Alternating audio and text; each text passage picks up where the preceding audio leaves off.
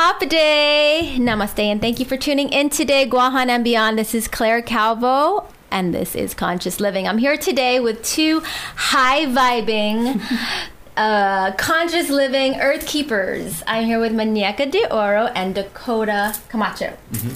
Thanks for joining me today, guys. Yay, we're so grateful for this opportunity. Well, there's so much. Before we actually get to the content of earth keeping, can you just share a little bit about who you are, what you do? Guahusi Moneka de Oro, Tautau Sinahanyas and Aganya Haitsu. My name's Moneka. My grandmothers are from the villages of Aganya Heights and Sinahanya. I'm Chamorro, but I was born in the States, but mostly raised here on the island. But I also have a great affinity for the northern islands of the Marianas. And I am a teacher, I am an environmentalist and an activist here on this island. And I do a lot of work around indigenizing and uplifting our culture and really valuing indigenous knowledge here. In a nutshell. So much to encompass. That's why I'm like, how do I even introduce you guys? Okay. And Dakota? Hafa edai Gwasi Dakota Kinter Camacho Mafin Yadudzu Gidza Itanun Snahomish Zema Potsadzu Gidza Itanun Dokobj Sunamish Fadab Then Sumasagadzu Gidza Itanun Dokobj Mafana and Seattle. And I'm visiting for a little bit. Wow. The work that I do in the world is tapping into the creative spirit. So creating spaces for community to come together and connect to ancestry, to land, to think about how our different indigenous cultures and histories and knowledges can create experiences of connection. Beautiful. Yeah. Wait, so you already shared with me that you're Chamorro, but you were born and raised out in the States. Mm-hmm. Moneka, I had no idea that you were born out there? Yeah, I was born in Texas. I didn't move to the island until I was like 7, 8 years old. Wow. Yeah. I didn't know that. Yeah. But of course, growing, because I'm related to Moneka, so I remember and I'm related to Dakota. Really? Yeah. Through a different... From my mom's side, yeah. I mean, at the end of the day, we're all related, right? We're all one. Mm-hmm. But your grandma, I remember as a child, she was a Serrano, and she would come to the house, and I just remember the cheesecloth with the green medicine. I just remember running away from her and just being like, but that's it's so beautiful that you have you decided to preserve that, and you've kind of carried it on, because I mean, obviously as a kid, we all the bitter taste of that, what kid doesn't want to be forced down, held down, and then having that shoved down their throat. But growing up, even before, because I was born and raised on Guam, but left from it for about 15 years, and out in the States, exposed to truly the power of plant medicine. I mean, over 10 years ago, I was in Machu Picchu, and I was fortunate enough to be with shamans and tried ayahuasca. It was part of a ceremony, and that was such a transformational experience. And that, of course, that wasn't what first lended to me the importance of plant medicine, but it kind of opened my sphere to so much more in relating in this 3D world, but yet still knowing that we're so much more than this. But I want to ask you, are you also involved with plant medicine, like Zoanti and Sirohano? I just know a very little bit about the practices here. Okay. Can I just ask Moneka if you could share a little bit about your practice? So I definitely have had a calling since I was really young to plants and flowers. I remember making mud pies and making my own potions with different things, and just mixing, just being a kid and really enjoying being outdoors before all these screens muddled childhood. So yeah, I would spend a lot of time with my sisters and my cousins, just out and about, picking things, playing with things. And then as I became older, I was just more interested in making my own teas and doing that sort of stuff. And also growing up, seeing my grandmother massage people and making medicine, and also seeing her stopping her own practice because of her own health issues, but being told just just in the background of my upbringing of just someone telling another relative to go and get such and such medicine at this place, and just having that knowledge that there are plants that are friends and allies to us and our healing. But it didn't come to my like consciousness that that's something that I really wanted to do until I was an adult, and until my grandmother unfortunately did pass and wasn't able to give me all of her knowledge. She did show me different types of massage techniques as she was elderly and I was massaging her, and the different kind of approaches to touch and where and how, and the different palais that she would use before going to bed. We palaied her every night with, vapor rub. Isn't that amazing that even though with all these other, because even Auntie V, Sino Bernice, I remember going and talking to her once, and she had all these amazing herbs and plants lined up. I'm like, so what would you use for this? And Neosporin. But my son at the time had like a cough cold, and she's like, you just get the Vicks and rub it on the bottom of his feet. I'm like, oh wow, so I've already been doing that, but it's tried and true. It's menthol, right? Yeah. So, but you brought up a good point about plants being used for both, just like most things, can be used as a toxin or as a poison or a medicine. It's truly the person who is administering it. Yeah. Right.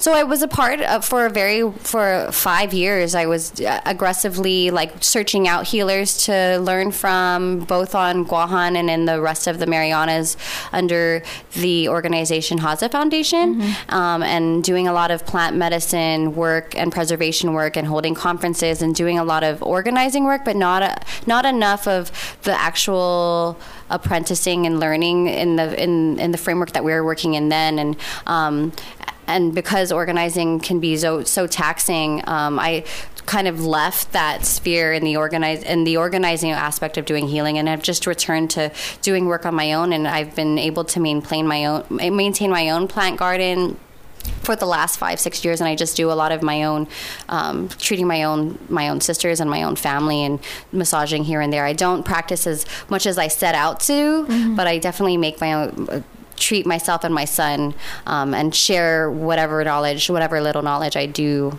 have, and have been able to do a little publications here and there. And I'm always still so interested in one day when the moon is right, I'll be able to devote more energy to deepening that practice. Beautiful. And on that note, because we're talking about the healing of our inner environment and our outer environment, of course, it's reflective of each other. Dakota, you were sharing about your channel, or your way of really just healing and working with the environment internally and externally, is more on the arts, it's all art, but more on the movement arts, correct? Can you share about that? Yeah, so I actually started dancing in my family's Pacific Island dance group in the 90s. And then I'm sorry, when you say Pacific Islands dance group, so you guys, your family has formed a group? We formed a group in the 90s. It's no longer going, but it was called the Hafaday Island Dance Troupe. Out in Seattle? In Oak Harbor, which is where I grew up before I moved to the city. And it was very similar to the groups here, like Pa'a and whatnot. We used the language of Polynesian dance and choreographed movement to Chamorro songs, really popular ones. And I always laugh too, because it's like, songs like, what's that one that's like, on the island of Guam, there are coconut trees. There are coconut trees. It's a beautiful place where the moon is shining over the sea. It's a paradise. So, and that's a place where I really fell in love with my body, with bodies, with, the stories that can be told. And, I have this like very clear memory of holding up the shells that my Nana and Papa had brought back from home to my ears, and thinking about, listening to the sound of home. And so I grew up in a pretty large Chamorro community. When I go to like fiestas and stuff out here, they always make me think about how I grew up.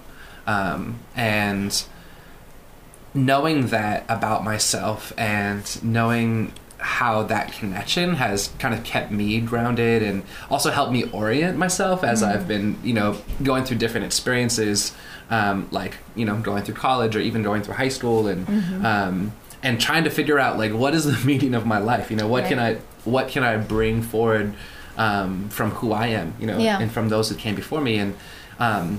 And it's really my culture that's helped me understand, what my pathway is and, what I could possibly have to offer. And so I've been, and being someone that's not indigenous to the area, have been thinking a lot about how to be in ethical relationship to that place, even thinking about plant medicine and thinking about, what are the spiritual ways to be cleansed in the area where I live in particular. Yeah. And, well, there's a lot going on out there as well. Yeah. I mean, right now you look all over the globe.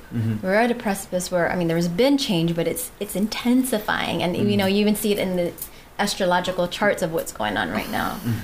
So that's beautiful. You want to share some more about it? Well, so I guess what I was sharing about is in learning, and thinking about how to be an ethical person who's living on somebody else's land, thinking about the practices of our culture, right? Thinking about how we ask for permission before we go, we go into the jungle or out into the water, and just thinking about that process of being in relationship. Yeah. And I find that the arts is a really powerful medium to do that. Absolutely. Because part of being an artist or being a creative, and personally I think that everybody is an artist, right? And it's just oppression's voice that's telling people, oh, you can't sing, or oh, you can't draw, or you can't dance. It always breaks my heart when I hear people say that, because I'm just like, no, you were born to do this, And part of that, for me as an artist, what I found is that being present and being aware and learning how to work with my body to to just receive different types of knowledge, and it could even just be like a thought or an idea that's not necessarily like true, but even just like thinking and contemplating my connection to place. So the work that I do a lot is like bringing people out to different parts of nature and being like, okay, now we're gonna learn how to have a conversation with these trees. Nice. Now we're gonna learn how to move from the shoreline. Like what can the ocean teach us about our natural movement, and about what it means for us to be here, you know, at this moment. And it sounds really, I think for some people who've never experienced this type of thing, it can sound like really wooey or like abstract. But there's a way in which it's really concrete. Well, until you do it. Right, exactly. Right. Once you have the experience, you're like, oh, I get this. You know what I mean? This is actually what I'm already always doing, Dakota, if I could just share one of the stories. So Dakota first came to Guam as a young adult. Gosh, it was almost 10 years now? Almost 10 years ago. Oh my gosh. So, and he was just fresh, and his like ideas and his perspectives were so different from anything I've ever been exposed to. How so?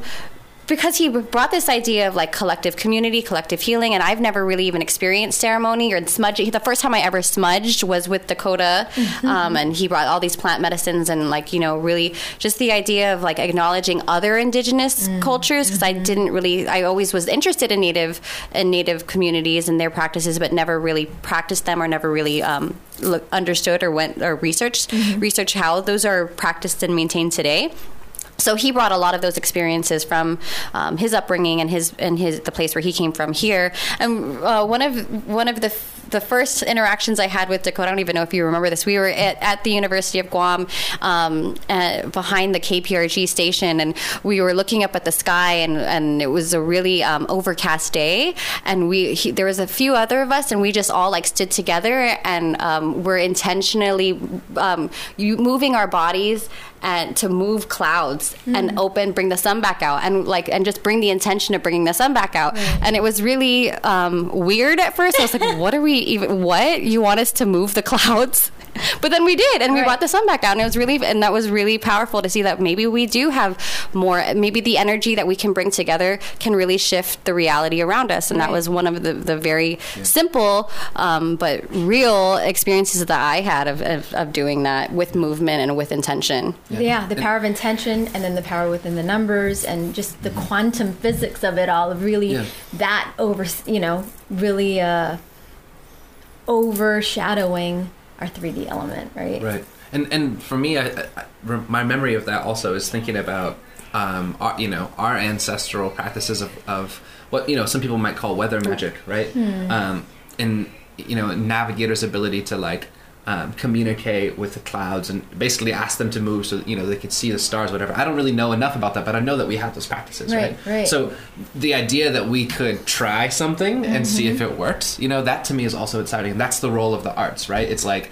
experimental. It's, to me, it's all an experiment, and so that's part of the work that I do is connecting with other indigenous peoples and learning about their perspectives and kind of it's been helping me understand more about who we are as well, because somebody will tell a story and it makes me go, oh yeah, that makes me think about this practice that comes from my people, or comes from my nana or my papa, and then also thinking about the different languages, right? Like thinking about moving the clouds. There's an elder whose name is Kwai Kwai, who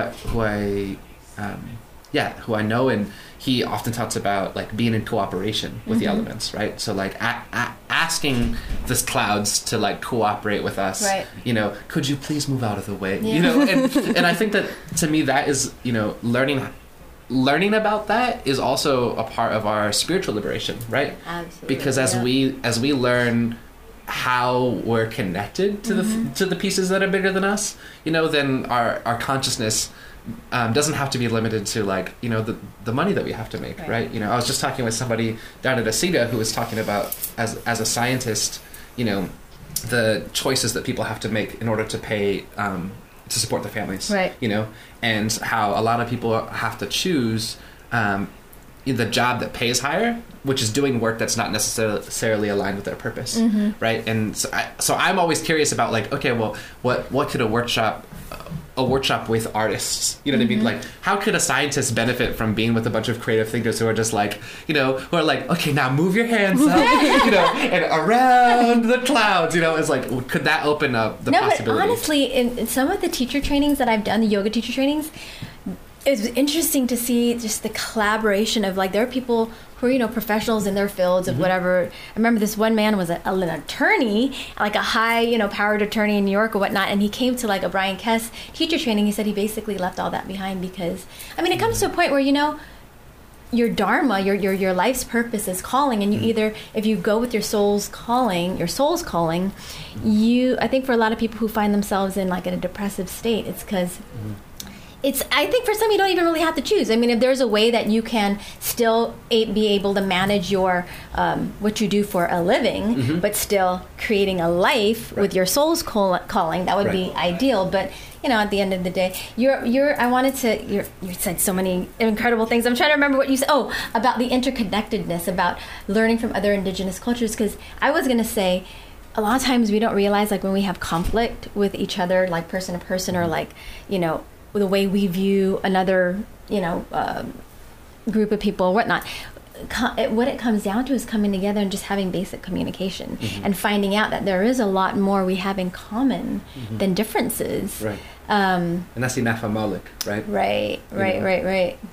Yeah. So I'm curious about part of like I think what connects Dakota and I and a lot of other people who do a lot of like this uplifting work or this work of decolonization is that we come with a real love for our culture. And here we don't necessarily, like, even in the States, like Dakota grew up so far away, we don't prioritize our culture as much, and we don't necessarily grow up in the ways of our culture because we've been so colonized, and you don't hear the language, and you don't, unless your family is really about it, you don't go to dance school, or you don't really practice the culture either through or connection to the land through fishing, farming, or through omelet making in a daily way, or in a way that feeds your lifestyle. But there's more and more, I think, opportunities, and even our government is seeing this, and even entities like GVB is seeing this, that our culture is our selling point, and that more of us need to be the vessels of protecting our culture, passing it on, perpetuating it,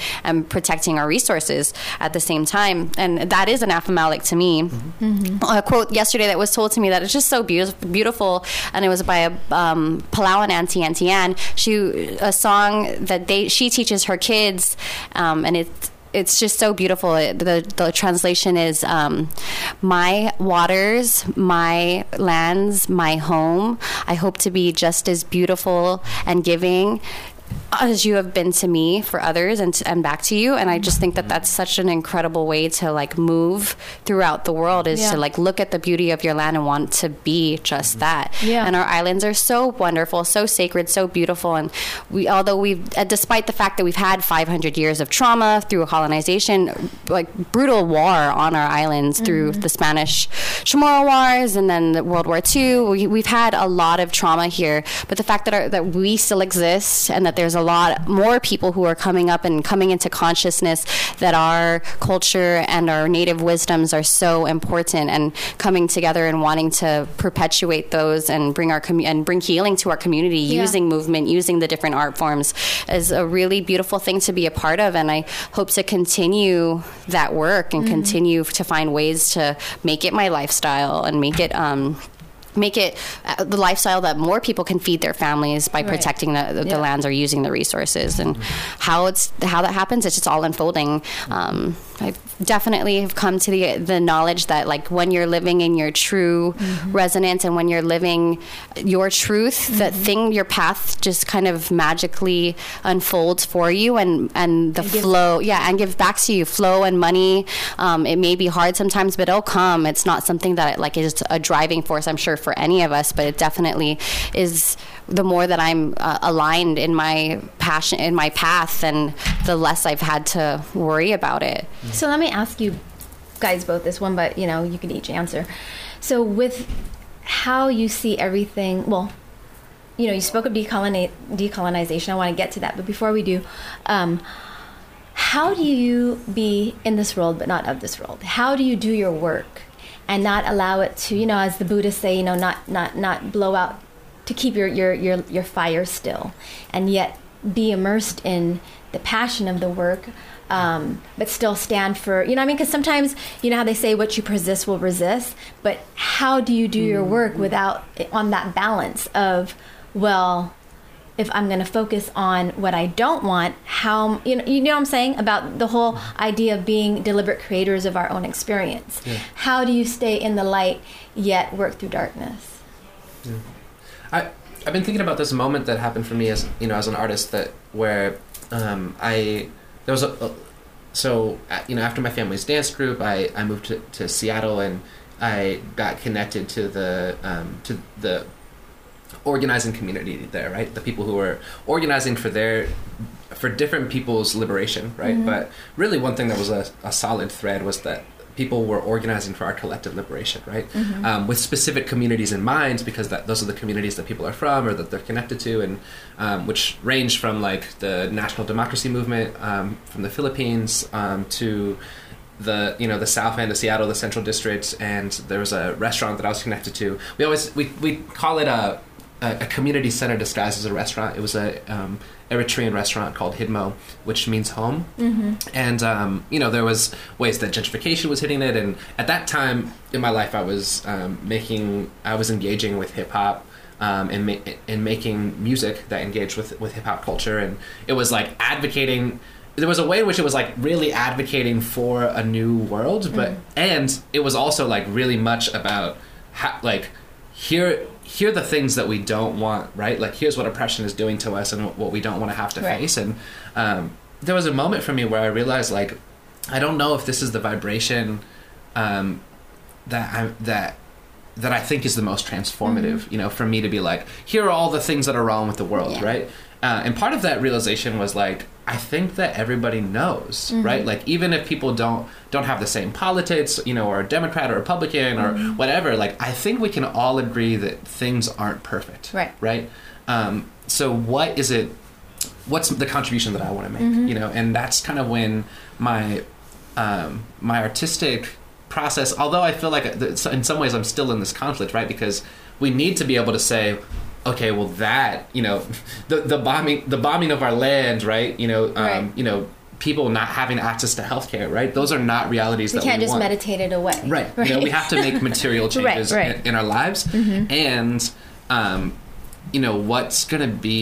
what contribution can I make to that that's going to support our imagination, Right. you know, that's going to like support our ability to like to see the awesome solutions that are already existing in our communities, you know, the ways that people, you know, have like grown up, and the ways that their Asina have taught them, you know, like what are the awesome things that are already happening, and how can we like take those and, you know, institutionalize them, right? Like how can we like kind of duplicate what's already working, right? You know, and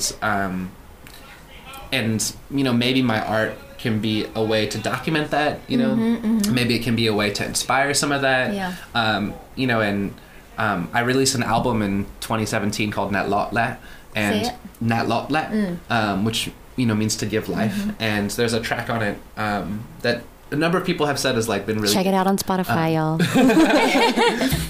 It's, you know, a number of people have said has been really moving to them, and what I think is moving about that text possibly is that it's addressing the way that oppression is was hitting me individually, and how I was reflecting on dealing with depression and in isolation, but also like puts it in context of what we're up against, you know, but then to remember that like any contribution that I can make from my place, you know, towards the world that I want to live in, you know, that's a powerful one. Absolutely, because it, like you're saying, I mean, it's beautiful how you expressed it, you know, through creating something what people could imagine as, you know, and then going back to what you said about experimental, but truly the revolution to evolution starts within, and then, you know, it shines outward. So what do you have to say about that, Moneka?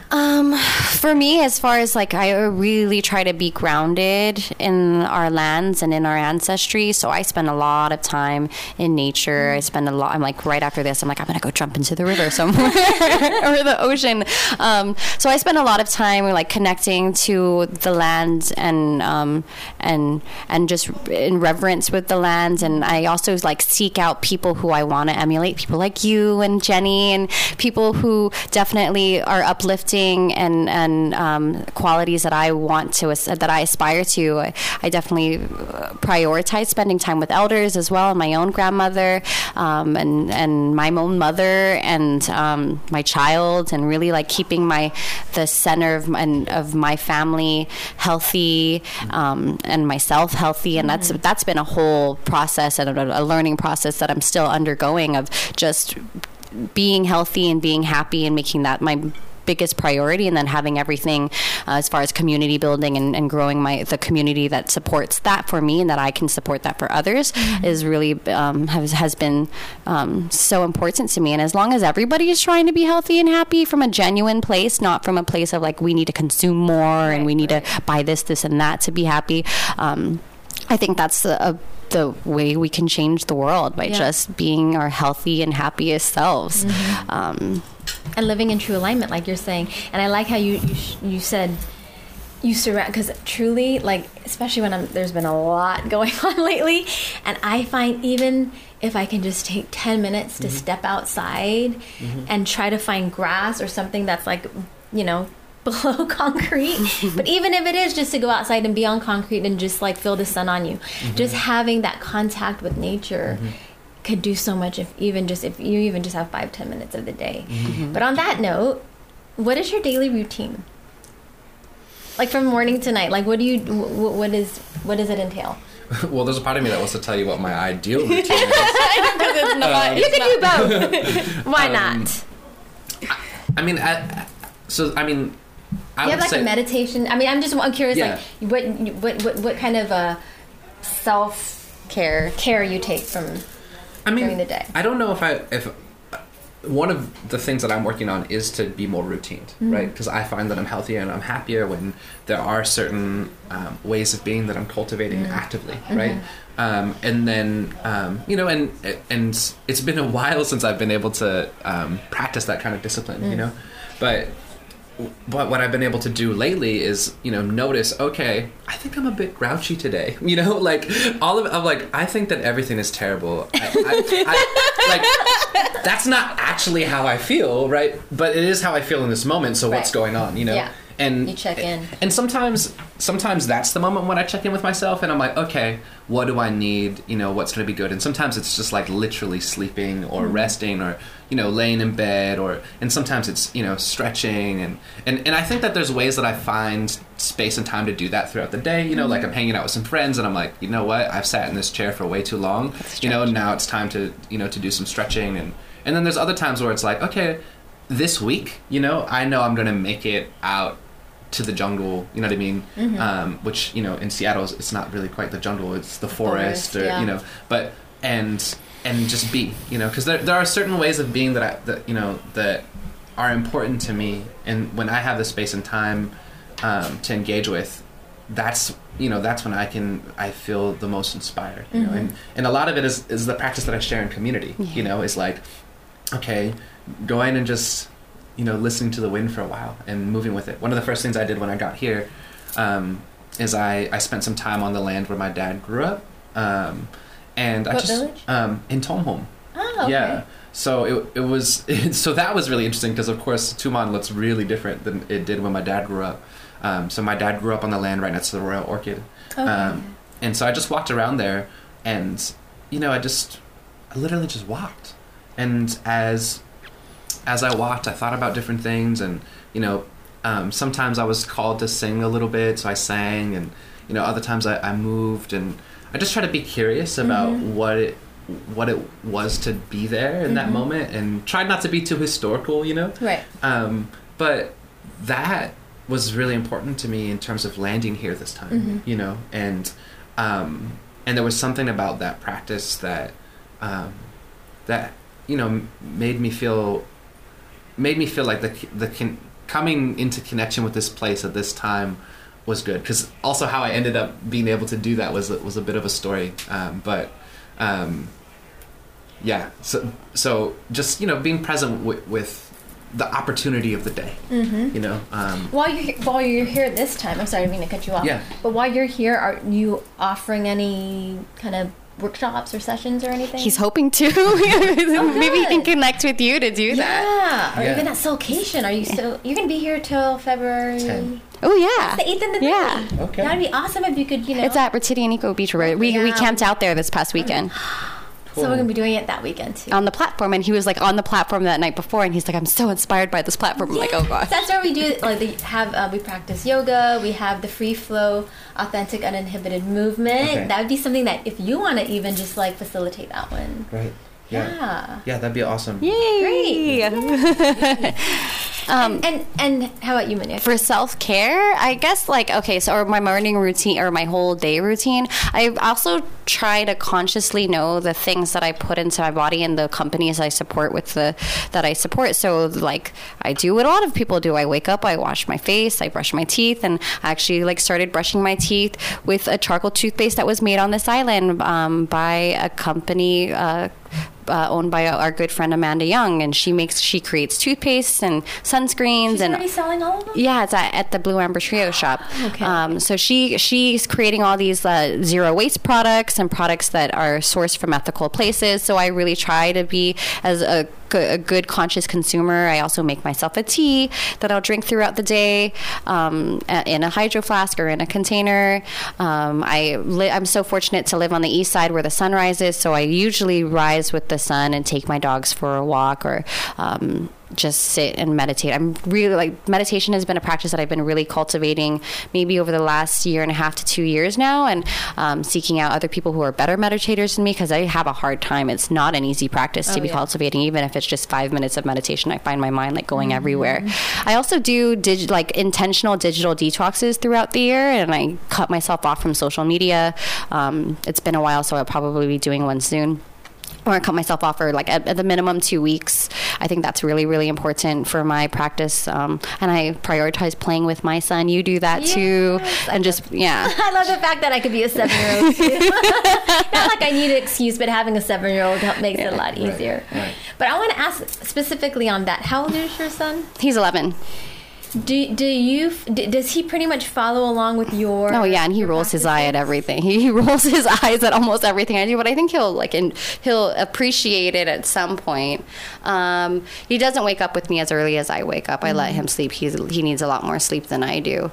But yeah, whenever I go to the beach and to nature, and like I just had a parent teacher conference today, and I saw how many absences he has, and he has a lot of absences because I'm like, and I had to straight up tell his teacher, I'm like, on Friday, I usually don't like to send him to school on Fridays because I want to do the yard and I want to go hike with him, and he usually goes with his dad on the weekends, so that's the only day I really have to just hang out with him. So I was like, yeah, sorry, he has 15 absences, but really, like, I just prioritize wanting to really be his mom and really be there and like show him the lands, because I didn't get that growing up. Really, my parents were 9 to 5ers too, and now that I have this luxury of being able to create my own schedule, and I really want to prioritize that time that I have with my son. Have you considered homeschooling? I have, but I don't think I have the discipline to be a good homeschooler teacher. I know firsthand. Same thing with the meditation. Like, for me to just, that's why I do moving meditation. Yeah. Because for me, I know I'm ADD. Although, I was born in the 70s, I don't think they had the diagnosis at the time. I'm very constantly active, not just like my body, but my mind. Mm-hmm. So, but on that note, so was my son. Mm-hmm. And that's why, like, right now I'm having this, this inner conflict of, I know I can't be, I won't be able to homeschool him, but just finding that line between knowing that he needs the discipline in certain ways, but I'm like so out of the box that when it comes to things that seem so conforming, I can't. So it's like, being his parent is probably been like my biggest yoga practice of knowing that kind of discipline of, here I am trying to discipline something into a little person who I am not even that disciplined. So yeah, and your children see, like, it's not what you say, it's what you do that really matters. Yeah. So. Yeah. Well, except when it comes to the eating thing, because I want him to be healthy, but trying to get that child, and then allowing certain things, and now it's becoming like, I never thought I would allow my kid to have McDonald's. But I'm like, being exposed to everyone else. I have found now that I'm older, I'm a lot more flexible with a lot of things. So at the end of the day, I'm like, you know what? At the end of the day, I charge it with good energy, and my intentions for whatever it is stronger than whatever chemicals or whatever he's taking in. But I also wanted to ask you guys, because you spoke a little earlier about decolonization, and can you share a little bit about what exactly for you, what does it mean, and what would you like to see come of it? If either of you want to answer first. What does it mean to you personally, and just what exactly would you like to see transform? Well, I think about decolonization happening at a personal level, right? I love this diagram that I learned from Mexica folks, indigenous folks from Mexico, about like being a ripple in a pond, right? So imagine, a stone drops, and the first circle is you, and then the second circle is your family, and the third circle is your community, and the fourth is other communities. And so I like to think about starting with myself, right? And so part of that for me is, learning our language and like really understanding how little I understand about it, but still like really trying and, trying to understand the worldview behind it. A big part of it is being connected to my own spiritual practices and learning how to to cultivate knowing, and then what does that look like in my family, right? So my family, I've been trying to share with them what I know about our language, and mostly through song and dance, because it's such a powerful medium to do that. I was thinking about, I live with my 4-year-old nephew, and it's really interesting, trying to teach him some songs, and he's like, no, and then all of a sudden we're like hanging out, and I can hear him humming like, and it's so sweet. And then thinking about what that means for my community, right? Yeah. So my contribution to that is mostly in the arts, but there's a way in which it's kind of stealthy, because it looks like really mundane. Not mundane. It looks like non-threatening. I forget what the nice word for that is, but like it looks digestible and like acceptable. Creativity. It's not radical, right? But for me, the most important part of my practice is is using the arts to create knowledge from within the worldview of our ancestors, right? And I think that has like incredible implications for what's possible in our community. I've been driving since being back. I've been driving, up and down Marine Corps Drive and just looking at all the kind of empty-ish looking buildings and imagining, what's all the different types of Chamorro entrepreneurship, that could be taking place. Right. Like what types of organizations and businesses that could be built that would both build the economic power of our community and at the same time be like developing our understanding of who we are. And I think once we have a strong understanding of who we are, we can allow the other people who've called this community home, other Micronesians most especially, to take ownership of the economic power that they have and can share, that we can share in this island. I love that idea of like Chamorro entrepreneurship and what that could look like here, but also having buildings for Chuukie's art forms and Marshallese and other things that we all have come to love and support through the Micronesian Island Fair, but having those things created here would be so beautiful. I definitely see decolonization as a way of as reestablishing our regional connections to one another, and interdependence instead of dependence on another outside entity and another outside political entity. It's important also for me to remember our history. We've been under the power of somebody else's control for almost 500 years now, and to realize that we have the collective power to take control of ourselves through our individual practices, but also on a community political level is something that I hope to build. And I would really love to see the reunification of the Mariana Islands in my lifetime and just see a peaceful, prosperous community, not just for Guahan, but the entire Oceania, the entire, all of Micronesia, and one that's healthy and happy, just like all of us that are here and around us. I definitely think that decolonization has been oppressive and it manifests in a way that's in our bodies through cancers, through psychological traumas and issues that come up that have not been healed yet. Decolonization and indigenization, I also like that word, is just about healing and finding new ways to be in relationship with one another and with our environment. Yeah. And if I can add to that too, that I also like to remember, I think sometimes, when we're here, when we're living here, it can be hard to remember how connected we are globally. And so I just wanted to shout out that the decolonization and the indigenization movement it's global, right? Right. And it connects us to people all across the planet who are remembering and reclaiming. I like this idea of renewing as well our indigenous lifeways. And to me, the global movement is all about how to be in alignment with creation, with nature, and any way that we do that, right, is a step in the right direction, right. And when you speak on that, the alignment with nature, and you mentioned earlier about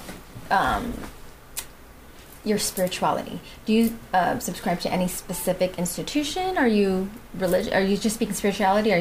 Do you follow any religious practice? Or no. Basically, spirituality is in form of just honoring of the spirit of nature and the different entities as such. Is that what you mean?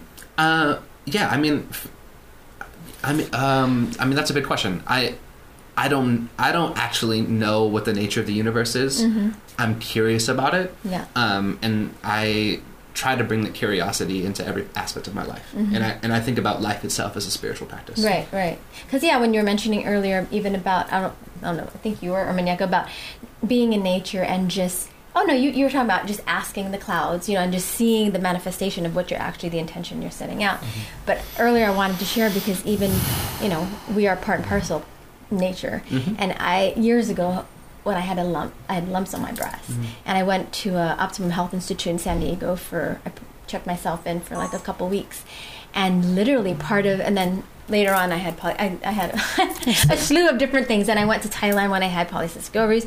But in both those places, whether I was in San Diego or in Thailand, they're different. Thai of course is different from out there. I don't know what the background of I forgot her name. Anyways, but they were both about talking to your body. And basically, aside from, I was juicing and cleansing the whole time and putting the wheatgrass, but like visual, sending the intention and visualizing those areas and actually asking the breast tissue, what do you need from me? And really, because at the end of the day, everything is energy. And it's just talking, whether it's to the clouds or to the tissues in your body, cancer cells or whatnot, just how can we work together? What is it that you need from me? How could I love you better, right? But I didn't mean to catch you off guard with that spiritual question. But do you? I mean, I say that I follow like a hodgepodge of spiritual pathways. I definitely feel I grew up Catholic. My grandmother is like so devout. Even though she's 88, she makes it a point to go to the chapel every day and pray the rosary. And I love that devotion that she brings. I definitely feel an affinity for the Blessed Mother. I feel that the Blessed Mother has protected our island and protected the women, and the prayers that my grandmother, and just like the prayers that my grandmothers and the grandmothers before them that they've dedicated to her still carries the protection of our island to this day. So that's something that's important to me, even though I'm not a practicing Catholic. I've been deepening my practice of meditation, as I've said before, and always acknowledging the ancestors of any land I step into, the ancestors of anywhere, and just knowing that their presence is still felt and still needs the acknowledgement. And and finding other like-minded people in the community to develop those ideas and to deepen my understanding. But knowing that I can move, the way that I move in life is a prayer, the way that I move in life is a ceremony as well, and finding ways that make sense to me. Like every day I'll pick a flower and I'll give thanks to the flower, and I'll just look at the flower and like feel so grateful just for that flower, and just taking those moments to be completely present in nature has just been so empowering. And people look at me weird when they see me, like I was teaching a bunch of fifth graders like to say hello to trees, to greet them, and like teaching them the native names of our trees, and they're like, you can hug trees, and I'm like, yes, you can hug trees. Like you should hug trees, and you really should know the trees because they're your friends and they're here for you and they could help you. Like trees weather storms and they're outside and they don't have protection, but they're still standing because their roots are strong. So much to learn from them. So and I liked it in another interview. I couldn't remember which it was, but you were talking about coconuts and just when you husk your first coconut and just how the affinity you have. Like even if you're not going to take part in that, at least go out every day, at least like hold a coconut or have something to do with have that connection with the coconut. But both of you mentioned spoke of spirituality being basically our life, part of life, and it goes along goes along the mentality of we are spiritual beings having a human experience rather than the other way around. I was just at a conference in Madrid, and really before that, like I was asking a spiritual leader here on the island, like how do we bring more support, this global support to our island? And one of the things they said is just call to all the four directions, ask the universe for help. And then not even 2 months later, I was in Madrid with indigenous people throughout the world, like from all the four directions. That's and incredible. Thinking about how to save our entire earth and bringing the struggles of our lands to their consciousness, because a lot of these people have never even heard of Guahan or have met anyone from Micronesia. So that was really, really powerful to be in those spaces. But one of the elders, her name is Casey Camp Hornick, and she's from Oklahoma, Kansas area. And she said that indigenous people, we are not fighting for nature. We are Mother Nature fighting for itself, because we are part and parcel of Mother Nature, and we are the mechanisms of what needs to be uplifted to bring the healing that is needed at this time and for the future. And that's just a beautiful and empowering thing that shifted my whole thinking. It's like, activists, we're Mother Nature. We definitely are here for her and put our lives on the line for this. And it's kind of dismal to say, but you find that in the midst of crisis is when you see people really coming together, even like stronger. I think people really connect. It's part of that yin and yang. Like there's, with everything going on in the world, the calamities and whatnot, that's when people come together even stronger. Are there any projects, anything coming up or that you guys have going on? Oh, just this weekend is a really cool one. It's I'm helping to organize the Sister March for the Global Women's March on the island, and I'm hoping to see a lot of people come out to and protect it. For Guam, the focus looks different and everywhere, and there's marches happening all over the world. Can you share?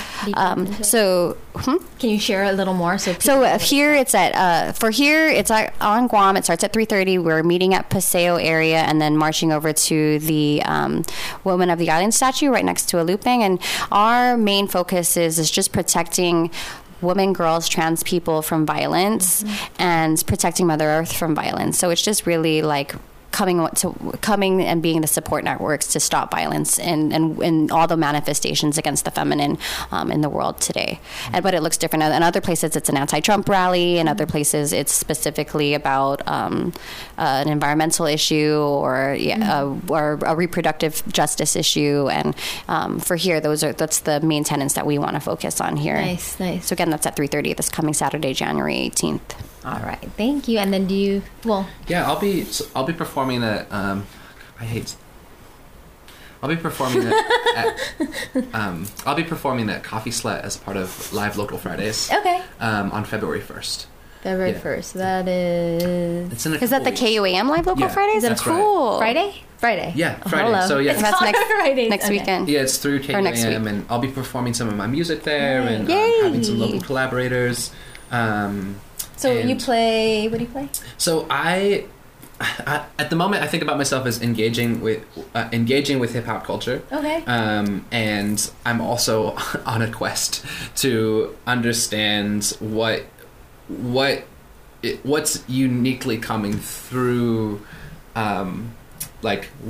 what can I bring to music as a Chamorro or as a Macdao person. So I'm trying to understand what Chamorro creativity looks like through music. So yeah, so the performance is going to be hip hop.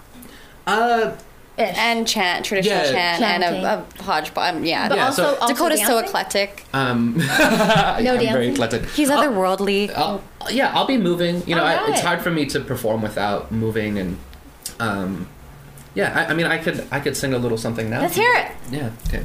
I'm gonna do a little mix of different pieces of my album. All right. Okay. Imen yai na hu tu tu na ham zu hu tu tu na ham zu mai la mo yi fion hu Imen yai na hu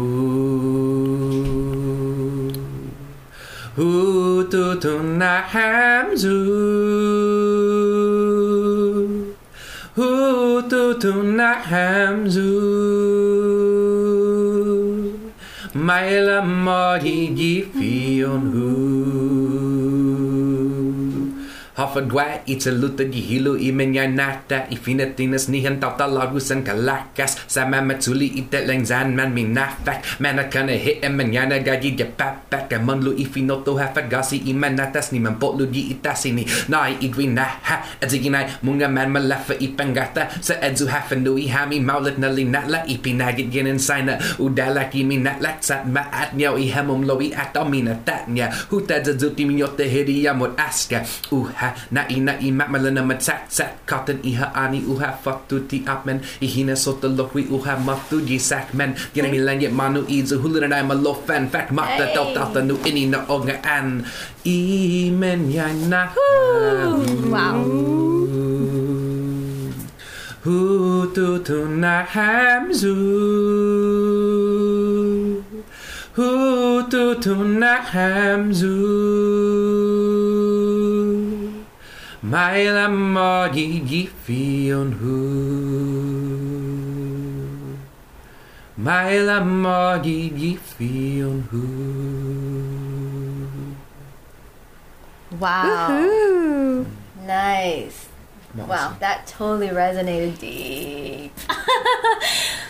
All right, guys. Well, Anything you'd like to share before we close off? I think everyone should definitely check out more of Dakota's work on his social medias. I also... And you go by Dakota Camacho on both Facebook and Instagram? On Spotify, I'm and all the other musical stuff like YouTube and Pandora and stuff, I'm Dakota Camacho. And then on Instagram, I'm Infinite Dakota. Nice. Yeah. Thank you so much. Thanks for connecting today and sharing your light. All right, we're signing off. You can catch this and all the other shows on Spotify, Pandora, SoundCloud, iTunes, and YouTube. Peace out.